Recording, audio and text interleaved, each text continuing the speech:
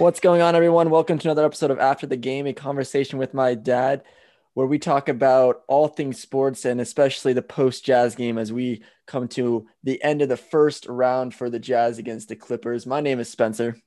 Hey, and this is Barry the Dad coming to you live tonight on this podcast from Connecticut. And a big win for our Utah Jazz tonight, 112-109 in game one of the second round of the NBA playoffs. Just an incredible game. Great win if you're a Jazz fan. Come from behind win and just a gutsy win down the stretch. Spencer, what are your initial thoughts?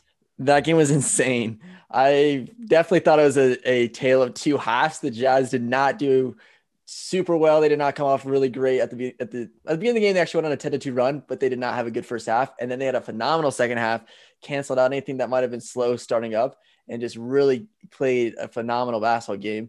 Number 45 got 45 points, which is huge. Most of his points came in the second half, having about, I think, 32 points in the fourth quarter. Maybe not the fourth quarter, but in the second half for sure.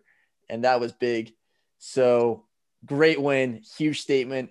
It's good to know that we can beat these guys. And then it's even better to know that it doesn't matter if we're down. It wasn't really like we were down by 20, but it was like we were maybe down in energy. We can still come back and win. Yeah, I think we went down 15, maybe at least 13, probably 15 in the first half. You talk about number 45, getting 45. Here's a little bit of a stat. He had, I think, 36 of those points in the second half, if I'm not mistaken. And the Clippers alone scored 49. Donovan Mitchell almost matched the output of the Clippers in the second half. Just a great game by Donovan Mitchell. It was interesting too, because we talk about how the Jazz, they focus in on 3-pointers, and we repeat ourselves that 3 points is worth more than 2 points, which is a good strategy. But they in the first quarter and even going to the second quarter, they shot like 0 for 19 or 0 from 18, just like on a streak of just missing shots. And they only made 3 points in the first quarter, I think. I mean, obviously they had their free throws, but it's interesting to see how they didn't give up and they just kept shooting threes. And then, as we talked about in other podcasts, the stats usually play out and the expected numbers usually come through. Yeah, you're so right. I actually think they missed 21 shots in a row. Oh my gosh. And they got behind and they still came back and won. I remember sending a note to you during the game and saying, oh my gosh, we're still only down. A little shocking. But Spencer, to play right into your hand, let's see if you can get it. On average, how many 3-pointers per game this season did the Jazz make?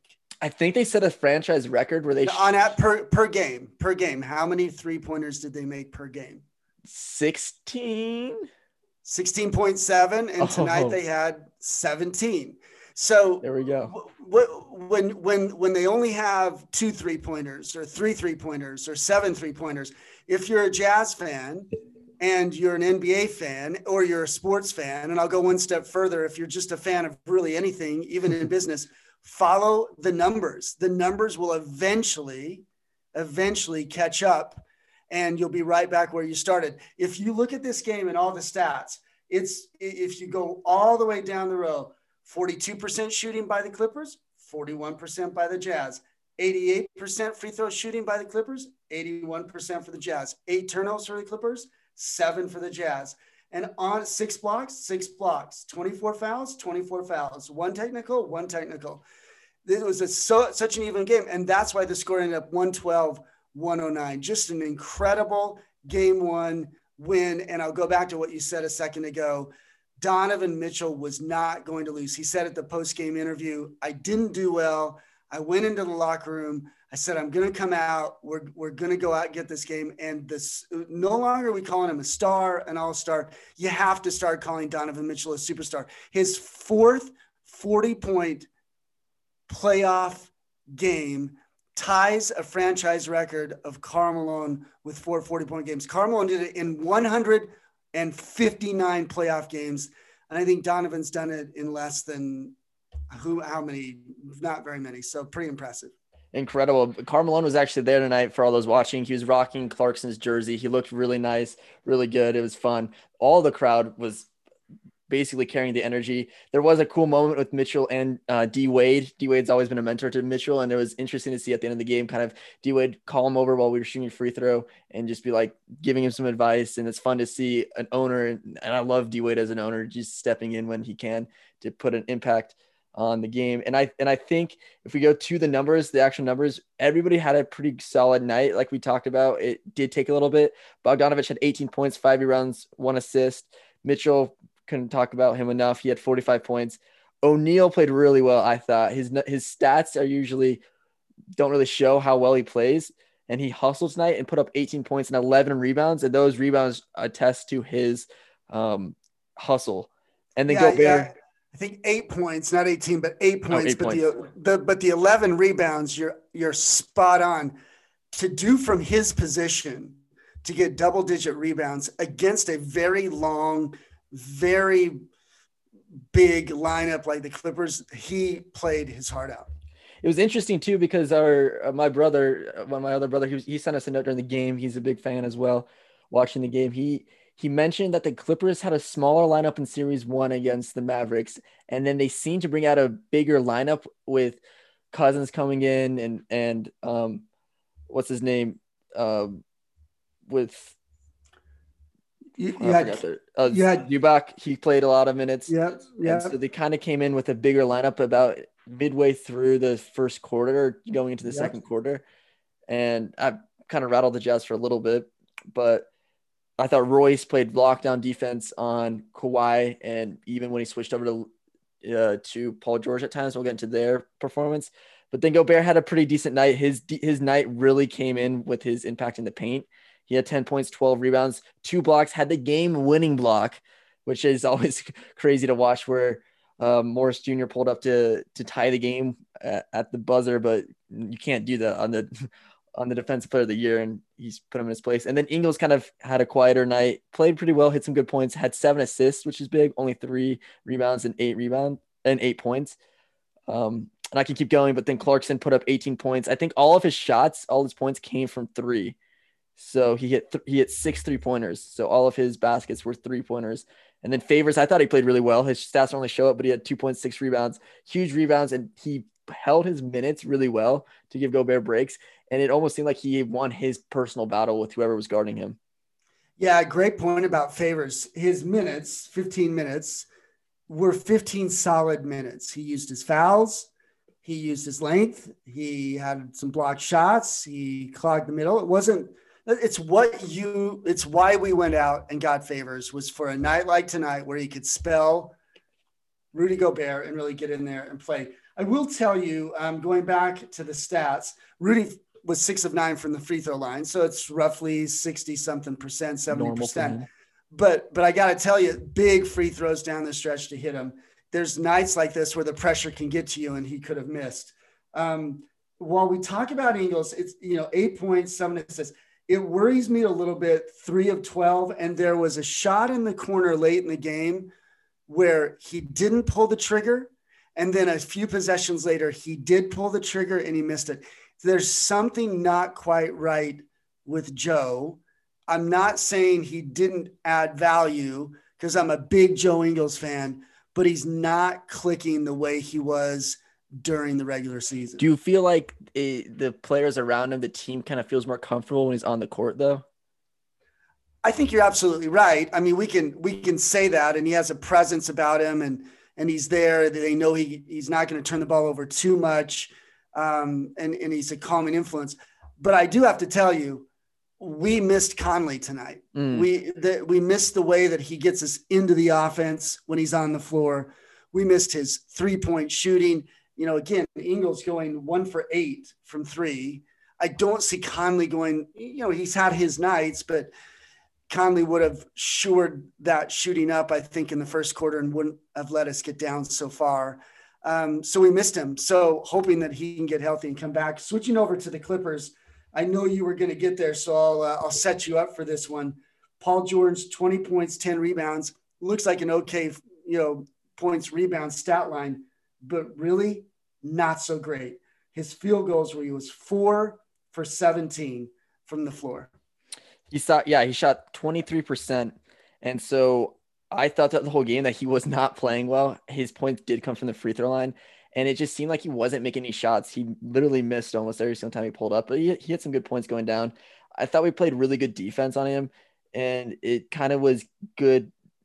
It's always good when an opponent's all-star, one of their all-stars, doesn't play well, because you could kind of relax a little bit on defense. I'm not saying that we relaxed on defense, but we got some breaks that kind of pushed us to do better when we had the ball, and that was good. Leonard had his night was kind of quiet too. He had 23 points, 7 rebounds, 3 assists. The difference between Paul George and Leonard tonight, I thought Leonard, he probably will put up more points later games in the series, but Paul George only had 2 assists, which I think is interesting because sometimes he has nights where he has 8 or 9.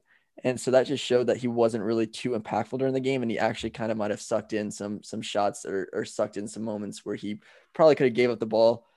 And then what really kept the Clippers alive were their points off the bench. That's really what made them go up early in the first half. And then it really kept them alive down the stretch, mainly with Kennard. He put up 18 points and had 2 rebounds, but he was shooting really well. And that kind of gets frustrating when you are playing against a team where their bench is shooting well. Yeah, let's talk about Luke Kennard really quick. During the regular season, I'm going to go a couple of things here. Regular season, he averaged 8 points. Tonight, he had 18, so he's 10 above his average. Kawhi Leonard averages 24 points. He had 23 tonight. Again, let's talk about numbers. Generally, in sports, in business, in life, the numbers start to even out, even over the course of one NBA game. But Luke Kennard was 7 for 9 from the field, had a great night, got rolling. Donovan Mitchell said he didn't play good defense on him in the first quarter, and that's really what kind of kept the Clippers, at arm's length against the Jazz. But you gotta hand it to the Clippers. They played an emotional series. 48 hours ago, they finished it off with a Game 7 against the Mavs. Kawhi has had to now guard Luka Doncic, who is one of the best in the NBA, and Donovan Mitchell. I saw Kawhi near the end, not that he wasn't defending strong, but in their all-men switching defense, he did switch off of Donovan. And the minute that Kawhi gave him airspace, he split that double team and went to the rim again and again and again. The Clippers will fix that, I'm sure. But it's like I said to you early on in the night in a text, you watch the Clippers are going to get tired. And I think they got tired near the end of that game, and the Jazz caught fire and got a lot of energy off of the crowd. So, yeah, going back to what you were talking about with Leonard playing defense on Mitchell, it seemed like in the last 5 minutes of the game, Mitchell obviously took over, and we talked about it. I mean, we probably can't even stress it enough how well he did down the stretch, but he would bring the ball up, and they would do a high pick and roll with Royce, and that would switch Kennard onto Mitchell. And if he had the option, he would split the D and go straight to the layup. And that was different from what they're doing in the first half, where they only shot threes. And so it was cool to see the kind of their understanding of the game and where it was going and taking advantage of where they were wrong and just splitting the D and going in and getting that easy layup. And there was obviously who fouled out? Was it? Yeah, Jackson. Jackson fouled out. Jackson fouled out, and that he fouled out like early in the fourth. And that hurt. He has been, if you go back to the previous series with the Mavericks, he was a catalyst to the wins that they had. And True. He actually was playing well prior to fouling out. We just got him. We forced the issue with him into foul trouble. And again, I used to, in my early age, really worry about refereeing, but the numbers, 24 fouls apiece. So it wasn't called one side or the other. There might have been, if I'm a Clippers fan, there were some ticky-tack fouls, but I could say the same thing about the Jazz. And interesting, we challenged a foul in the game where Rudy charged against DeMarcus Cousins, and it was overturned. You rarely see those calls overturned because if there's any contact, the referees are going to bond together and stay with it, but they didn't. I thought it was an okay officiated game, but Jackson had some really close fouls, and he fouled out early in the fourth. Yeah, so honestly, at the beginning of the game, I didn't think we were going to pull this one off, but this just shows what type of level the Jazz are playing at mentally to come back and really hand it to them the second half. And obviously, there were some fouls that were questionable. It's funny because I joked about it. I was watching the game with my brother-in-law tonight, and we were joking about how there was at least 3 or 4 times where it looked like Leonard double dribbled or traveled or just picked up the ball and started dribbling again. Mm-hmm. And it's frustrating when that happens, but I mean, the game goes on and the Jazz still kept their composure and they played well. It would have been nice to have Conley. I'm interested to see where he's at, just because he's more of a breath of fresh air when he's on the court because he's a veteran and it feels right when the ball's with him, or at least when he's there in the game. But overall, the game went the way that I was hoping. I would have liked a little bit more space. We went on an early run, and that's really where it fell apart, where we could have opened the game up a little bit more or had moments where we could have capitalized on their poor shooting. And I guess we kind of did at the end of the game, but they shot really well and towards the end of the second half or first half, but we really could have taken advantage. Like you said, we were still in the game. We were only down by 9 at times where we could have been down by 20, and it would have been great if we could have lessened the gap or even put distance from them. Yeah.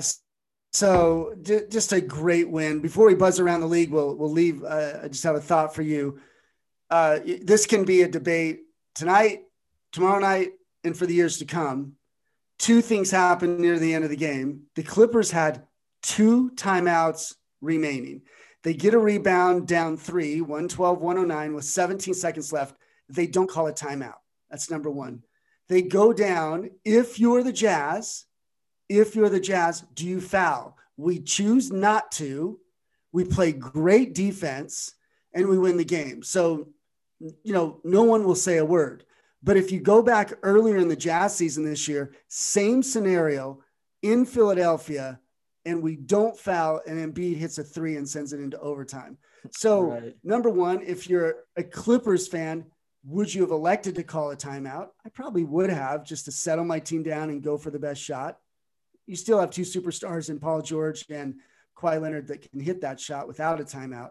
But then if you're the Jazz, do you say, let's just foul and ride this game out on the free throw line so that they don't have a chance to tie? So very interesting. It worked in the Jazz favor, but it's a debate for everybody that's listening to this podcast who loves basketball. Do you foul or do you let him take a 3? A lot of should-haves too, because Morris, when he shot that last 3 to try to tie it, Gobert jumped on the fake. And you could argue that Morris should have dove into Gobert on his attempt to shoot the 3, but he didn't, and that allowed Gobert to block him. So, I mean, a lot of should haves. The game played out the way that it should have, like we said, because of the numbers and because of the expected averages that we've shown in other series and throughout the season. It kind of played out to where it should have been no matter what. If you looked at the numbers before the game and then you compared it to the after the game, they line up perfectly.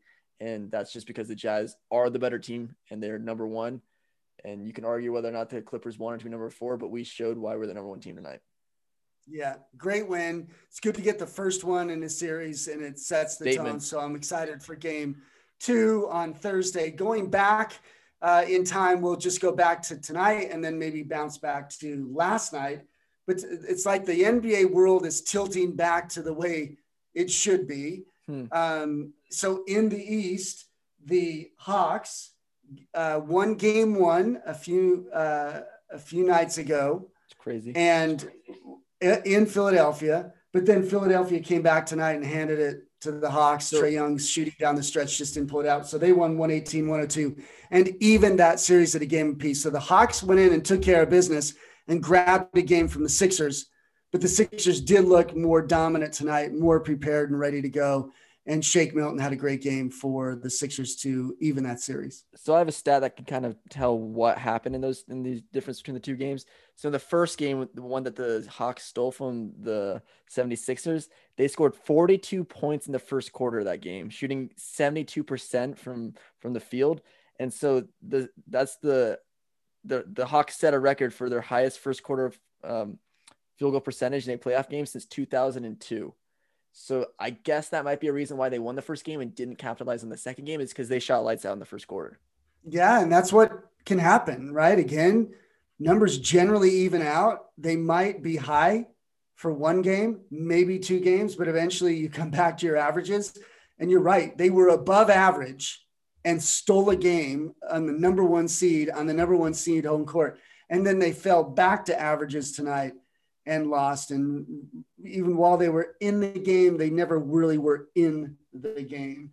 Going to the other series in the East, the Nets were up almost by 50 last night against the Bucks. We're talking about Giannis and Middleton and Holiday and Lopez and on. And the Nets, we're talking Irving and Durant and that team. So it's a great series, but man, they just handed it to the Bucks. And if you're the Bucks, when you go down 40 points, mentally, you're like, what is going on? And now you're down 2-0 in the series. You're headed home. But man, the Nets look really, really good. It's going to take a whole different mindset to kind of pull yourself from that one. And I think they can do it. Most teams can. They can kind of turn on, especially at home. But it's interesting to see how the Bucks are playing their game. Giannis is obviously an anomaly when it comes to just anything, just his athleticism with his body. But it kind of seemed like Lopez isn't performing at a high end or it's hard to beat the Nets. Let's be honest. It's not going to happen too often. And you really can't there's no room for blunder when you're playing a team like the Nets. And if you blunder multiple times, you're going to get blown out. But this was all without Harden as well. I don't know too much about him. I don't know if you do, Dad. Is he scheduled to come back soon or what's the deal with that? Hamstring. So we have history there because one of our guys in Conley has a hamstring. Both Conley and Harden during the regular season dealt with it. Both missed double-digit games because of it. Harden missed, I think, the last 20 out of 21 games because of it. I haven't seen an update on him from a health perspective. I wonder if they're up 2-0, that if the Nets just say, hey, pump the brakes, stay on the bench, get healthy. We're going to need you for the Eastern Conference Finals against whoever comes out of the Hawks. Another question then. Do you think the Nets will sweep the Bucks? I think that Durant has been here before. Irving has been here before. They know the importance of dispatching a team as quickly as possible. And I just haven't seen the Bucks even look like they're in these games. Now, the first one was close. The other one was not. But I'm saying, when I say the word in, you might be physically in a game, but mentally you're not. It's almost like they're just, what can we do with these great superstars? So yes, I'm going to go out and say, I think the Nets sweep this series. Durant averages the most points a game in the playoffs, I think, throughout active players. Mitchell's up there, and that's between, I saw the stat today. I know AD is up there. I think Durant averages like 29.3 points during the playoffs, and Mitchell's like 27. I think talk about Donovan Mitchell being a superstar. Let's just call him what he is again. He was up there with Durant, LeBron James, and AD over the last, I don't know whether it's last 4 years in the playoffs, averaging, 26, 27 points or higher. So crazy. Just incredible by Donovan Mitchell. But yeah, I mean, Kevin Durant is a scoring machine. We forget the longevity of his career, the MVP, which he's won, the finals, which he's won. This is, for all those NBA fans out there, you're watching history every night that Durant steps onto the hardwood. This guy is a prolific scorer. Check out the word prolific. He knows how to put the ball in the hoop, and he can get a bucket almost at will when he's on the floor.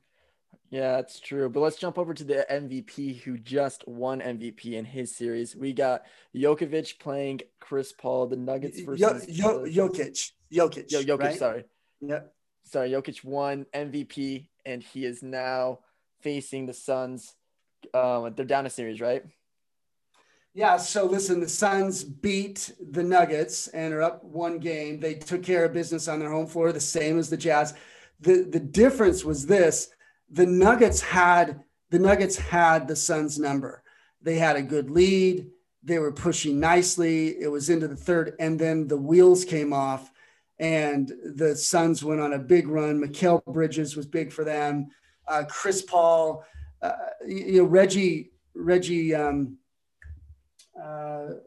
From the old Pacers guy, Reggie, he said a quote about Chris Paul where he's one of the best closeout players in the NBA. And so once the Suns were up 8, 10, 12.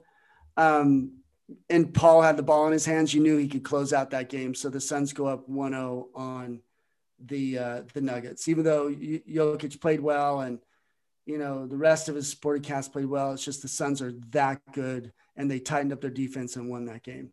Do you see that? Because I feel like the Nuggets are smart enough to come back and not let something like this kind of repeat itself. Do you think they can steal a game then?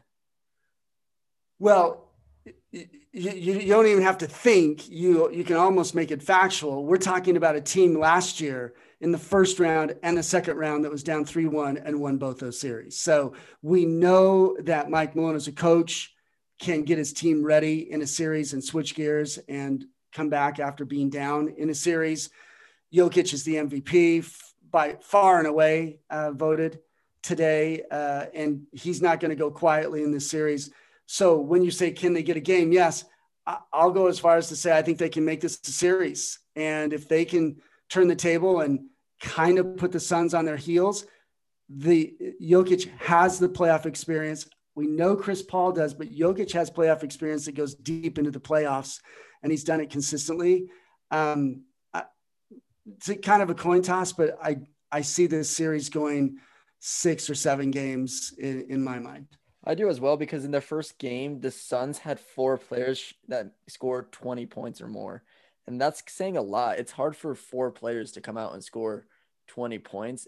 It kind of shows the diversity that the Suns have, but I don't know if they can repeat themselves, because as we talk about, the theme is just numbers. I don't know how many times they can do that, but it'll be interesting. It'll be a good series, good to watch.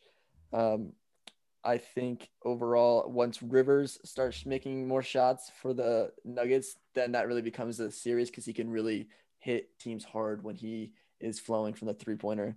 But overall, the playoffs are doing really well. I saw another stat that the Mavericks haven't won a playoff series for over a decade now.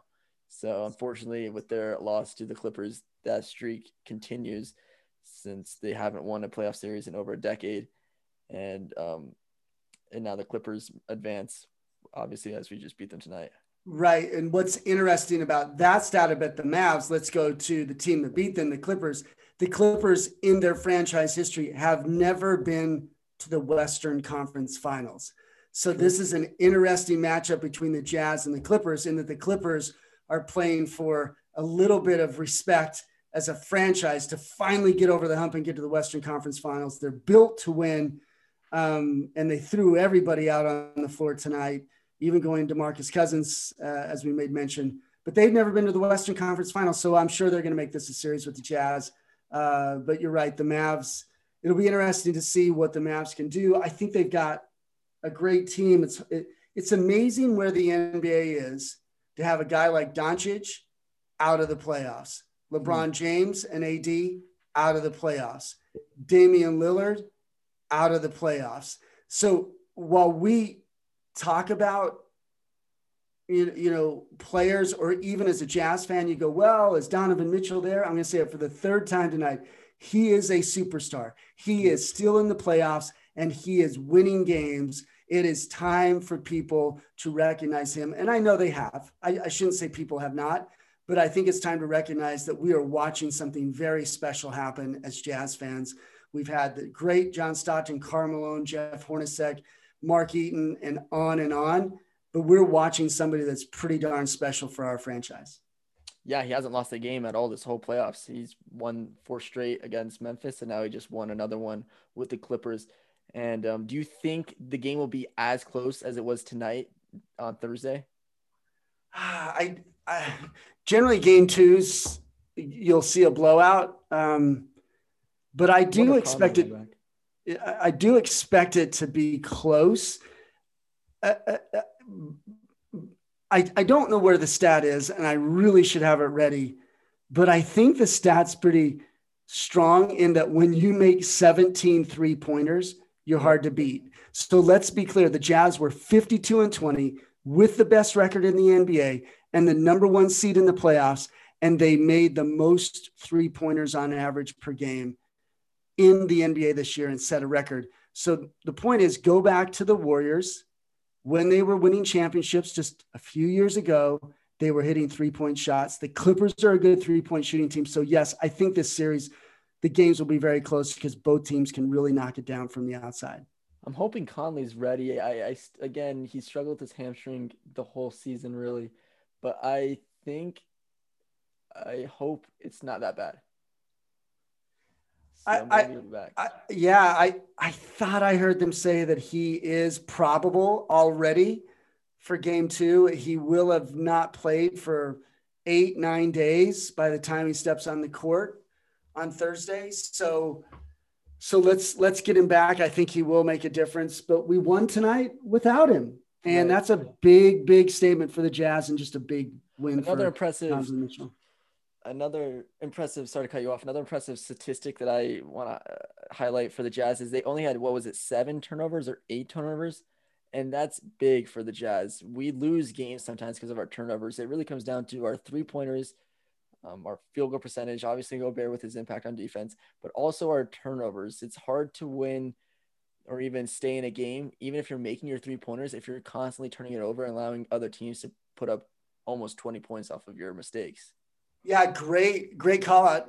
A night when you're missing your all-star point guard, your playmaker in Mike Conley, and you don't turn the ball over. So while I can go back, maybe I've got to reassess my critique of Joe Ingles not shooting well from the floor, but in his minutes, he was able to really handle the ball well for the Jazz. I mean, he played 32 minutes and he had, how many turnovers did he have? 1 turnover.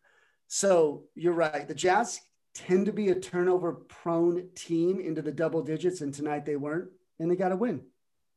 Yeah, it was great. Clarkson played well. Everybody had their moments, and it's big to see them kind of ride off the energy that the crowd provides. Again, we're back at 100%, which feels good, and it looked good, and they might have even brought us back to the game at times. Mitchell obviously was on a mission in the second half, and it's hard to stop somebody with that determination, and that was really just the whole game. And I'm hoping we get I'm hoping Gobert gets his credit for his impact on defense. He obviously will for that last second block, but his impact, you can see people changing their minds like almost immediately when they get past the defender and then see Gobert in the paint. They start, or when they start going on offense, they notice that they can't get past Gobert. They don't even want to try, for good reason. But yeah, it's funny you say that. I think tonight, in the previous series, in the Mavs series, Terrence Mann played more minutes for the Clippers. Tonight, he played 8 minutes. He was a real big factor for the Clippers to get past the Mavs in the previous series. I saw him dribble into the paint. If we've seen this once, we've seen it 100 times this year. He generally can get a shot off, and he gets into the paint. He goes,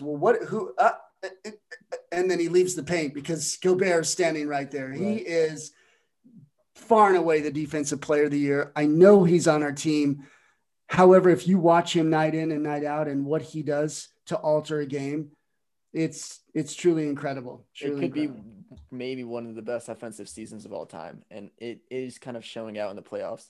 It would have been a whole different story had he not been in the game, obviously. But like Kawhi was forced to do his little fadeaway shots. Paul George was forced to shoot shots outside of the paint. And that might have been why they didn't shoot as well when they could have put up bigger numbers without someone so dominant on defense in the paint. I did want to jump over just before and then maybe we can end with talking about the Jazz one last time. But I did see that Lillard put out a tweet saying that it might be time for him. I mean, people are saying that he's hinting towards leaving the Blazers, and I just wanted to see if you had any thoughts there. Yeah, I heard that. This is a player who I think a year ago, no more than 18 months ago, said, I am loyal to the core. I'm going nowhere. It's funny what losing will do to you, especially when you believe you should be winning. And he has made a statement that he might be looking elsewhere. Listen, I think Portland would be very sad, but he's given his all to that city. So we'll see. We'll see what happens. With their eyes on him, do you think? I don't know. I haven't really studied it that much. I think when you're in the throes of the playoffs and we know that he's been loyal to Portland and he's under contract, I just don't see a lot of news around it until we maybe get past this next round and only 4 teams are left. And there's a little bit time to breathe and a little bit more time to foster a story like that. Great. All right. So I guess I'll let you end with the Jazz. And if you want to just say one key thing they need to do for the next game, what would it be? Well, they have to come out and stay up with the Clippers as the first quarter and second quarter transpire. I think what we're seeing with the Jazz is they are truly a fourth quarter team. We saw them wear down the Grizzlies. We saw them catch up and somewhat wear down the Clippers tonight. The important thing for the Jazz, if they can stay with a team and have a lead, generally when you get into the end of the third and into the fourth and the shots start falling and the ball movement continues to move, they can win. So the one thing would be to keep pace in the early moments of game 2. It'll be fun to watch. I can't wait. Thursday. So can't wait to see it happen. And hopefully we can get another one and not be so scared towards the end of the game and have a good lead at the beginning. Totally agree. Yep. All right, Dad. Well, thank you for your time. I hope you have a good night. All right, Spence, you too. See ya. Bye. Bye.